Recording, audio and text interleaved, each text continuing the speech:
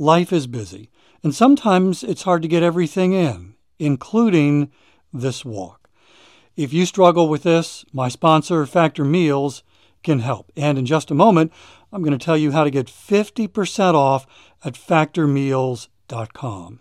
Every meal is fresh, never frozen, and they only take 2 minutes. Meals like artichoke and spinach chicken with roasted zucchini and tomato butter. This one was one of my favorites, and it was ready in 2 minutes. No shopping, no prepping, no cooking, no cleaning up.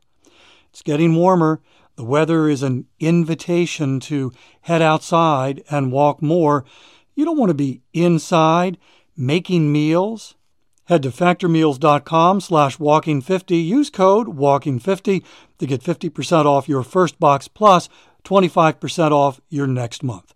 That's code walking50 at factormeals.com/walking50 to get 50% off your first box plus 20% off your next month while your subscription is active.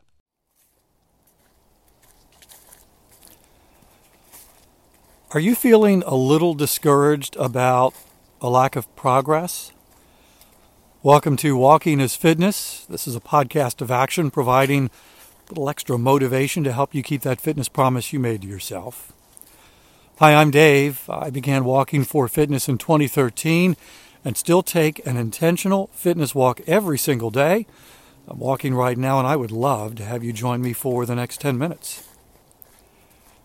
So for more than a year, on Monday mornings, very early on Monday mornings, I would ask my friend Steve the same question. Steve was part of the morning team, and he, when I met him, was 7 months into a weight loss journey. When he began, he weighed 440 pounds. Part of the process that he was committed to was a weekly weigh-in. Every Monday morning before he left the house, he got on the scale and weighed himself. And so on Monday mornings after we arrived in the studio, and of course we were in various stages of waking up, how much coffee we had had, and so on. So we would probably somewhat sleepily say good morning. And then I would ask Steve the question. Same question every Monday morning. And it went something like this. Well, that's all I had to ask. Well, and Steve would tell me. Down 2 pounds. I gained a pound. Held steady. No change. And the thing that really blew me away about Steve, those weeks where the progress seemed non-existent, his attitude was never one of discouragement. And I think we're at a point for a lot of folks who began a new fitness journey on January 1st. And maybe the fitness journey involves weight loss. Maybe it involves other areas that need a change. There's a reason why we're beginning. There's a reason why we're pursuing fitness. There's a reason why we're doing this hard thing. Oftentimes, the expectations are high and the progress is low. It takes time. It takes time to lose weight. It takes time to transform our health. And when those expectations are at a certain level and we're investing all this time and energy into what we're doing, this fitness activity, and it feels like the progress is non-existent, it can be discouraging to the point of giving up. Why am I doing this? So if you're feeling that discouragement right now, I'd like to offer 3 lessons from my friend Steve. Number 1, he measured it. He was not afraid to get on the scale and measure his progress. Someone very wise once said, I think it was Peter Drucker, what gets measured gets improved. If the goal, if the reason for a fitness journey is to lose weight, well, that's an easy thing to measure. But what if it's something a little less tangible than that? Maybe it's a health metric. Maybe it's simply, I want to feel better. How do you measure that? Well, on the health metrics, there actually are ways to measure it. And again, I'm not a doctor. This podcast is for education and entertainment purposes only. And if you are pursuing fitness to transform your health, talk to your doctor. But there are ways that you can consistently and regularly measure the progress that you're making. For example, you can buy a high-quality device that takes your blood pressure at home. Again, talk with your doctor first because you want to make sure you're doing it the right way and you're using a device that is giving you quality data, but there are ways to measure that. If something more nebulous, like I just want to feel better, I don't like the way I feel, I want to feel better. Well, there's a way to quantify that on a scale of 1 to 10. 10 being I feel perfect, 1 being I feel really, really bad. At the end of each day, just take a few moments, do a little self-analysis. How did I feel today? Maybe it's physically, maybe it's emotionally. Whatever was the reason that got you started on this to feel better. At the end of each day, just do a little self-analysis. How do I feel? It was a 3. So you write that down for today. Actually better than normal was a 6.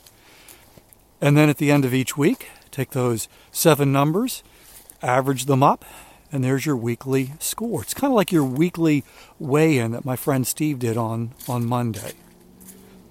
What gets measured gets improved.